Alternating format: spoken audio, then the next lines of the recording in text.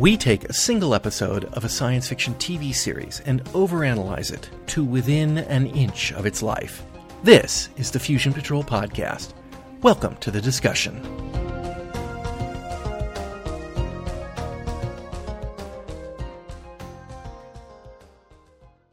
Hello, and welcome to another episode of Fusion Patrol. I'm Eugene. And I'm Ben.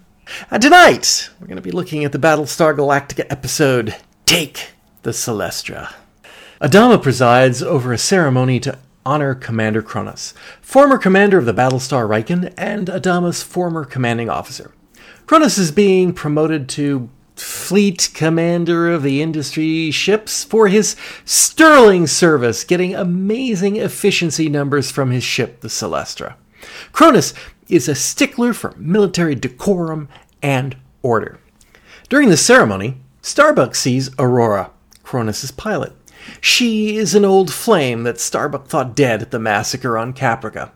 When he tries to talk to her, she's cold, unforgiving, that he didn't bother to find out if she was alive, and as he tries to make sense of what happened, he manages to jeopardize his relationship with Cassiopeia.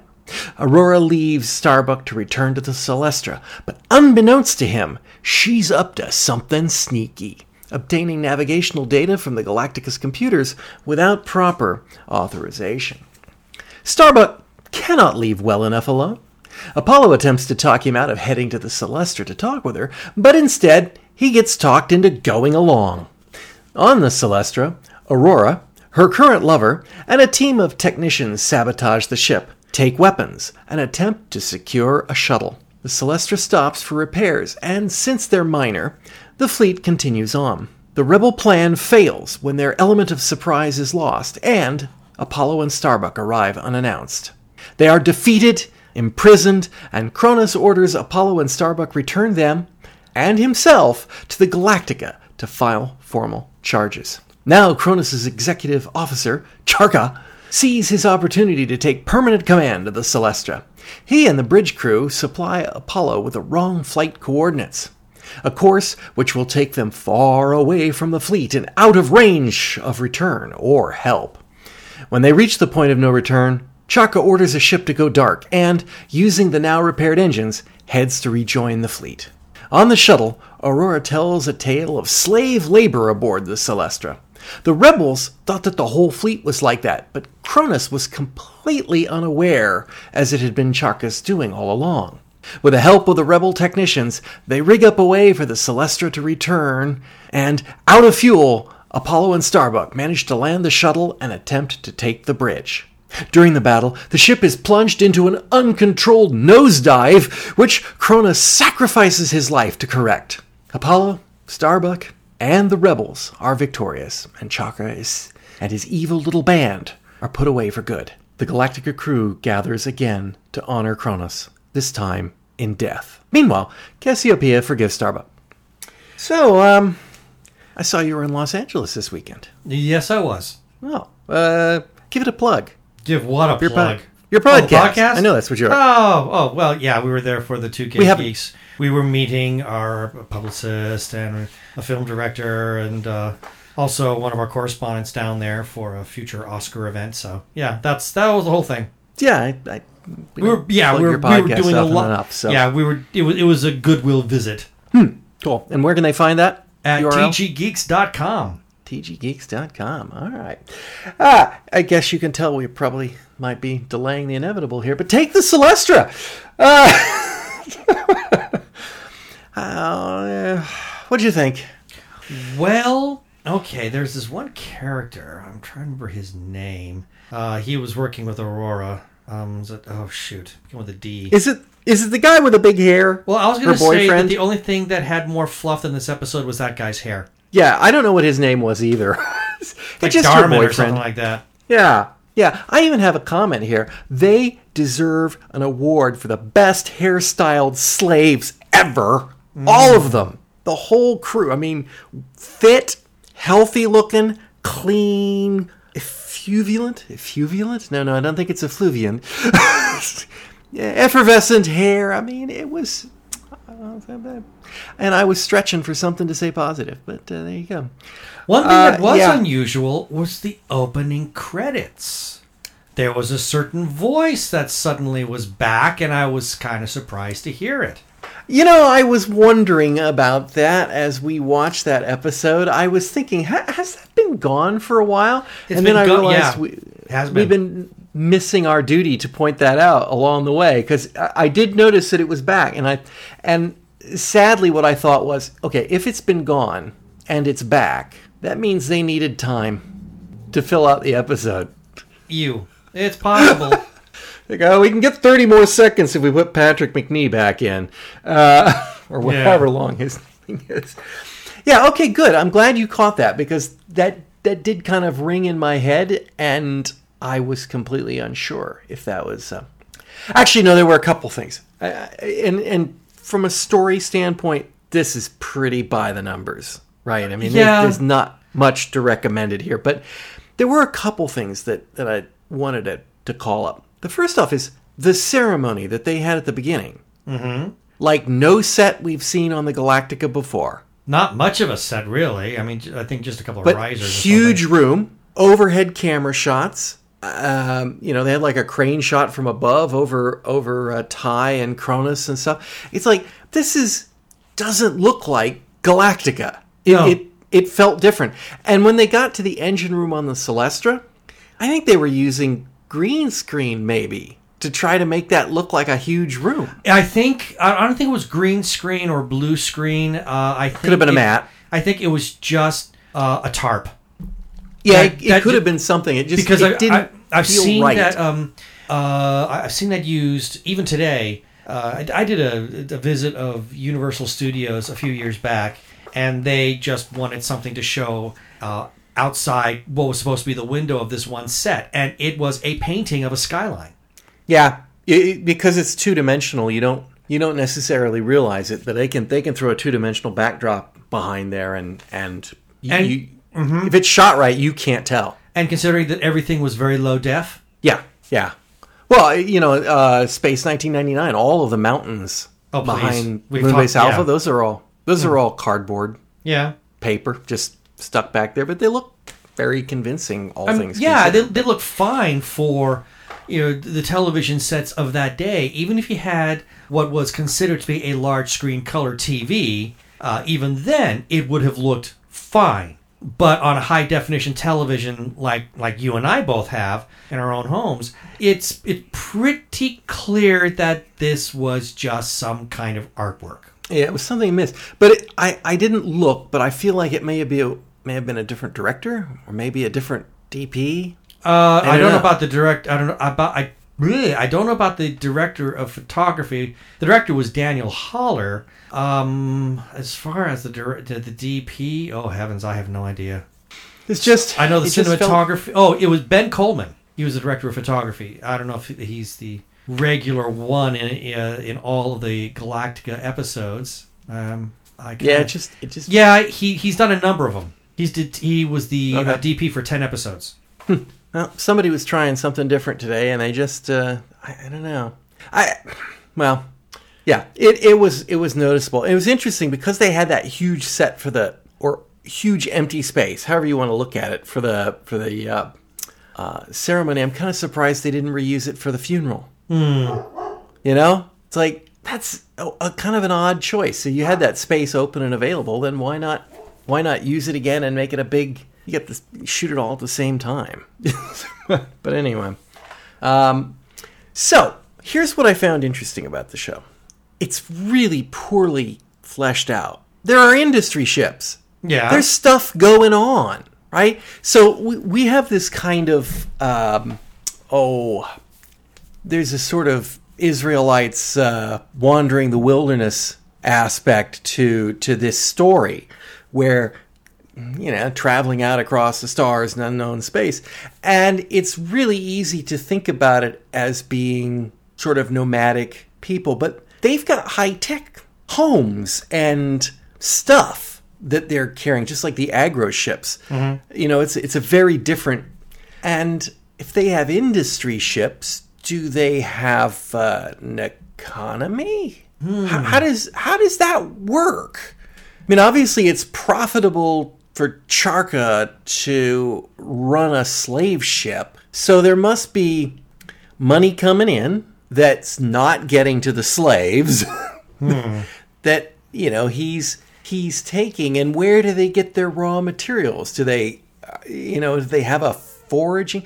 I find the whole idea of how you would set this up and how you survive a fascinating area that I wish they would have explored. But I know they won't. No, of course they won't. And I think, again, this goes back to things that we've said about science fiction at that time, or at least the people who were programming it, not really thinking that they had an audience that could look at things with a critical eye. And they were probably just putting these episodes together thinking, oh, no one's going to question this. No one's going to be wondering. They're just thinking about the surface issues, if you will. The whole bit about the slave labor force, Charka, Kronos. I mean, the whole bit. That's what they think everybody's going to be interested in. They feel, who's going to care about the kind of society that they come from? Well, guess what? If the society doesn't withstand any kind of scrutiny, then the whole story sort of falls apart.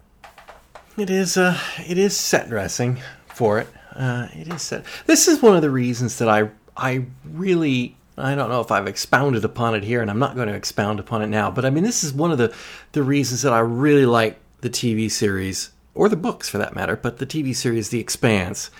And I'm not an economy nerd by any stretch of the imagination, but when I watch that, I feel like you can understand why people do things that they do to make a living, and why the opportunity, it's kind of like the gold rush and the frontier expansions where, it's a get rich thing, and it's hard work, and and it led to different ideas and different cultures and different things. And it adds a tapestry to it that can help drive the story, drive the motivation of the characters. And here we see the character's motivation is that they are slave labor, but this is not well thought out. Mm-mm. But it could have been, right? They could be exploited workers. Mm-hmm. And they would have to be a lot grubbier and not well groomed. But yeah, but that doesn't look pretty on primetime and I don't want to call it primetime sci-fi. Primetime space opera. It doesn't look good. So, missed opportunity with Battlestar Galactica. There are a number of missed opportunities. Here is another one. So, it would be remiss of us to fail to point out that Starbuck is being an idiot yet again in this story. Yeah. Big time idiot. Is Apollo right? Is Starbuck trying to distance himself from Cassiopeia because he's too close to her? Well, that's what everybody keeps saying, but is that really it? Well, the thing that really got me is that I kind of felt that it sort of looked like that, and what we were seeing was the same thing that he did at the beginning of the series with Athena. Mm-hmm. It would have been nice to have had that addressed as well. It would have given Apollo's argument greater credibility, but there it is. But yes, I felt that's kind of what it was going on. And I think that's also the case that Starbuck just has a wandering eye. I guess, I try to put yourself in that situation and somebody you used to be in love with. And I'm guessing the argument here is that he was, quote unquote, in love with her at the time when the attack occurred. Yeah. So, this didn't end with them breaking up. Then where does Athena fit into the picture? That is a darn good question. Or is Aurora just one of many women that Starbuck, or did they just not think about it? But I'm going to go with that one. Yeah, I think it's that one. But let's go with it and say, take it for face value that he was concerned enough about Aurora at the time of the attack that he went to her house that night to find out if she survived. Mm-hmm. And it was wrecked, and so therefore she's dead. And we didn't see a moment's grief on Starbuck, but why should there be? He's got Athena now. Well, I'm not letting that one go. I'm sorry, because that is a major gaffe in my opinion. But then once again, you've got these showrunners who feel that the TV viewing public is not going to put two and two together. But given that situation, ignoring Athena and pretending the situation that was the woman he was at least more than a bit of a dalliance with, and he thought she was dead. He legitimately thought she's dead. I'm going to attribute this to, went to the house, dead. Maybe there was even a dead smoking body there, and he thought, oh no, and then that was it, and he's gone on and he had to put it all behind him. She shows up alive on the ship. Mm-hmm. I can't exactly blame him. I mean, I can't exactly blame him. It's like, you have to go talk to her. You have to... Well, of course, especially if you think that this person has been dead all this time. Even if this is somebody who you've more or less cut romantic ties with, I would have felt the same. At least to try and deal with that little bit of an issue. Is like, okay, my reality has just been changed. So yes, the need to want to talk is an important one. I just kind of get the feeling that in the case of Starbuck, there was a heck of a lot more going on at that moment. So, yeah. And that's the thing. So, I mean, if they weren't playing Starbuck as if he was a two-timer, which he is, but if they weren't playing Starbuck that way, Cassiopeia should understand. Apollo should understand. It's like, of course, you need to sit down and have a coffee with her, right? Go out to the Starbucks and have a cup of Joe. That doesn't work. Well, in this universe, does it? Didn't. Apollo didn't understand it. Oddly enough, Cassiopeia kind of did, and I think the only reason she did sort of understand it is because she was that other woman. Right. Yeah. Right. And of course, she was, had some experience turning it on and turning it off, if you will. And here's one. So Aurora, she's upset. She's bad at Starbuck. Starbuck, her boyfriend, presumably, didn't bother to check. He didn't look in the computer database for the fleet and find out that she was still alive. I can understand why she's upset, only for about 35 seconds. Yeah. And then the thought hits me and goes, Starbuck's on the flippin' TV as Warrior of the Year. What, 3 weeks ago? 4 weeks ago? You knew he was alive. Where were you? Why didn't you call him? Well, I think that not obviously, but they do kind of talk a little bit about it later. There is a really ugly misconception on the part of the slave labor. They really seem to think that everybody is in and knows about the bad treatment. And so it kind of get the feeling that she was blaming Starbuck right alongside everybody else. You knew about it. You knew what was going on. Therefore, you're guilty of how badly I'm being treated. I mean, it's a very, very bad rationale, but I kind of got the feeling that's where she was coming from. Now, a yarn along, but the night of the attack, when they were all fleeing onto the refugee ships, and they were all filling out their paperwork and saying, hi, I'm so-and-so, put me on the database and whatnot, there had to be a period of time where everyone in the fleet was trying to make connections with people that they were closely tied to, right? Mm-hmm. Before they fell into the slave labor, before they ended up being, before Chaka figured out how to, probably before Adama had even put Cronus in command of the ship, because, they're still just getting everything that can fly and get everybody on it. And so, it doesn't... It didn't fly. It didn't fly with me. At first, I'm like, yeah, that sounds like Starbuck. I mean, he had Athena and he had Cassiopeia, and if Boxy is to be believed, he had all those other girls that he named off too in that one episode, right? Remember that one? And then there's this and that. And let's talk about Cassiopeia and Sheba. Obviously, getting to be friends. That's not surprising. I would have expected it. Yeah, I'm not.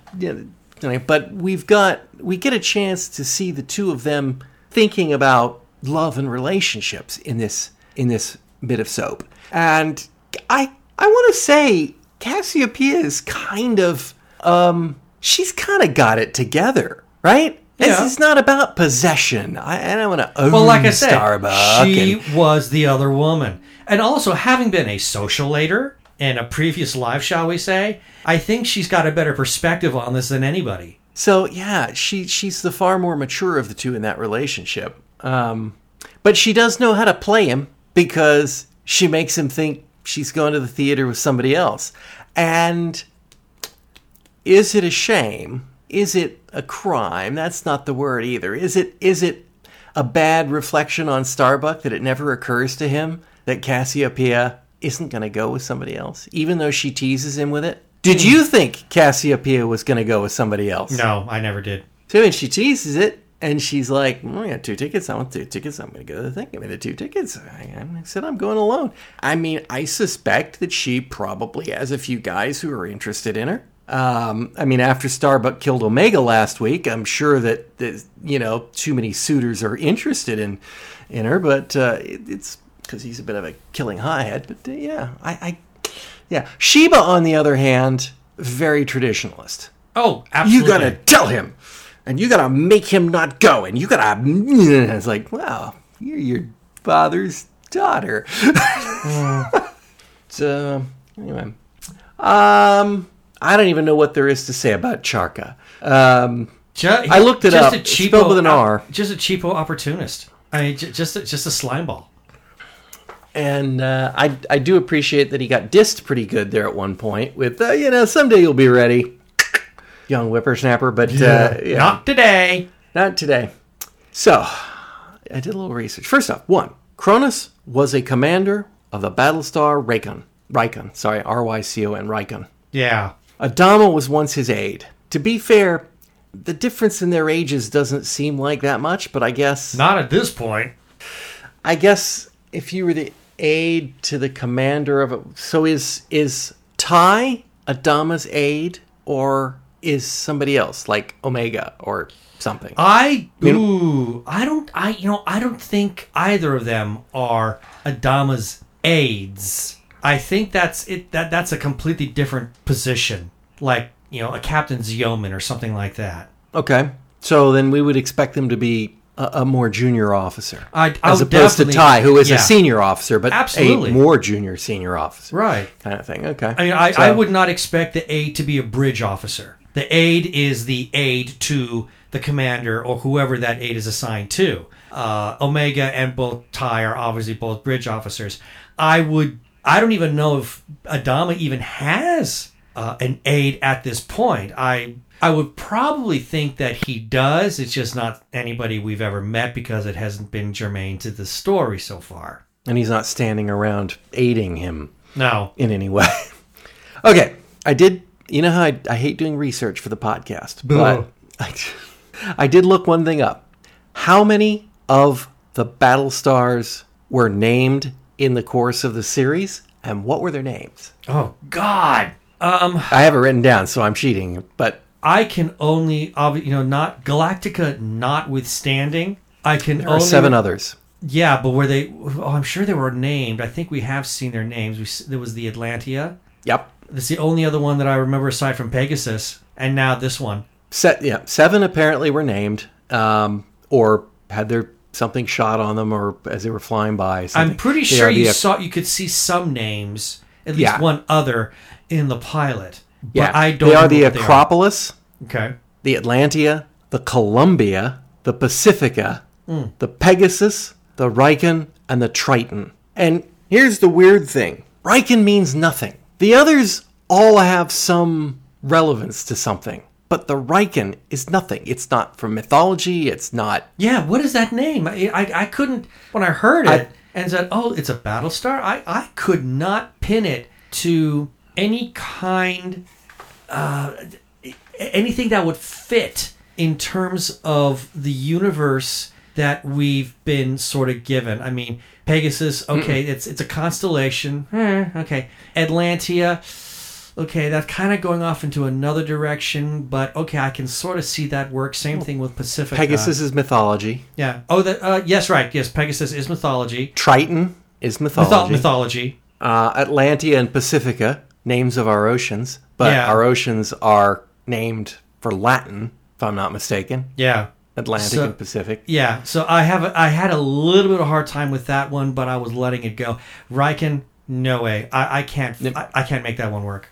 No, and you won't either, because that was part of the research. I tried to figure out where that came from, and it turns out quite a few people online have been trying to figure that out, and no one has a clue. There is nothing. There's like a Norwegian company that makes prosthetic arms or something by that name, or it's just weird stuff. But no, there's no mythology. There doesn't appear to be any word that they could track it down to. It's just they just were having a couple beers in the staff writer's room and apparently came up with that name. So anyway, fascinating trivia there, folks. Those are the battle stars that we know. 8 of them, including the Galactica. Last thing I have, the Celestra flies by stick. Yes. And when there's nobody holding the stick, the ship goes into a nosedive. Well, the control had been shot at. Oh, but okay. What is a nosedive in space? Well, that's true. I mean, and I did notice that, so I'm not giving it a pass. I'm just pointing out it did get shot. So it was flying off at some strange direction that they didn't want it to go. That's it. It felt like there was peril there. Yeah. Right? It felt like if we don't get that stick back over in the level, we're all dead. That's what it felt like. But I'm thinking, wouldn't your computers tell you what direction you went and how far? Well, those got shot up too. Everything got shot up. So it's also interesting that they were out of radio range of the Galactica. Is that correct? Yes, they were. When they were stopped? So they only stopped for 2 hours, and the entire fleet got far enough away, 2 centons, that the entire fleet got far enough away that they couldn't reach them by radio range. Yeah. Yeah. I got nothing. The episode is just, it's the word that comes to mind is vapid. I don't know why. But I just sat here or sat watching it last night and thinking, I mean, it's not Naked Montague bad. I didn't hate it. Excuse me. No, not that. But it was just, I don't know what it was about it, except that it made me nauseous. Okay, I would put that in the bad category if it made you nauseous. Well, that's because the ship was plunging down and you're all off balance. Well, and the fact that just everybody in the episode was stupid. Except Cassiopeia. Yeah, she was the only one who wasn't. Imagine that. Was on the ball. Yeah. Hey, leave it to the socialator. What's next? Is it the Hand of God? Yes, it is. The Hand of God. All right. Well, oh yeah, looking at the counter there, we've racked this one over in a quick one. Holy cow, we have. Never let it be said that we drag these podcasts out longer than we need to. Yeah. Okay. Well, maybe we do. But anyway, Ben, thank you for joining me. Oh, my pleasure. And listeners, I hope you'll join us all again next time on Fusion Patrol. Cheers. You've been listening to Fusion Patrol, a listener-supported podcast. Find out how you can be a sponsor and get early access to all episodes and more at patreon.com/Fusion Patrol. Come join the conversation on Facebook or Twitter. All episodes are available at FusionPatrol.com. Our music is Fight the Future by Amberwolf. This has been a Lone Locust production.